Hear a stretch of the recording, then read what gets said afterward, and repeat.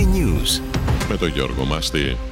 Έκτακτη διυπουργική σύσκεψη θα πραγματοποιηθεί υπό τον Υπουργό Πολιτικής Προστασίας Βασίλη Κικίλια για την κακοκαιρία που αναμένεται στη χώρα από τη Δευτέρα. Όπως ανέφερε με έκτακτο δελτίο καιρού που εξέδωσε η Εθνική Μετεωρολογική Υπηρεσία, ισχυρές βροχές και καταιγίδες θα επηρεάσουν τη Δυτική, τη Κεντρική και τη Βόρεια Ελλάδα. Τη Δευτέρα ξεκινούν τα μαθήματα στα σχολεία της Θεσσαλίας, όπως ανακοίνωσε το Υπουργείο Παιδείας. 28 σχολεία θα μεταστεγαστούν προσωρινά μέχρι να αποκατασταθούν τα προβλήματα που προκάλεσε η κακοκαιρία Ντάνιελ. Ελεύθεροι αφέθηκαν μετά την απολογία τους οι δύο Τούρκοι κατηγορούμενοι για κατασκοπία. Οι δύο άνδρες είχαν εντοπιστεί να καταγράφουν με ντρόουν εικόνες από τις εγκαταστάσεις του πολεμικού ναυτικού στον Πόρο. Ένας οδηγός μοτοσικλέτας έχασε τη ζωή του σε τροχαίο δυστύχημα στην άνοδο του Κηφισού στο ύψος του Περιστερίου. Στο τροχαίο ενεπλάκησαν ένα φορτηγό, ένα αυτοκίνητο και μία μοτοσικλέτα.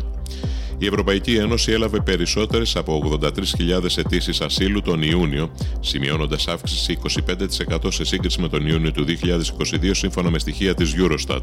Η Γερμανία, η Ισπανία, η Γαλλία και η Ιταλία δέχθηκαν το 75% των νέων αιτήσεων ασύλου.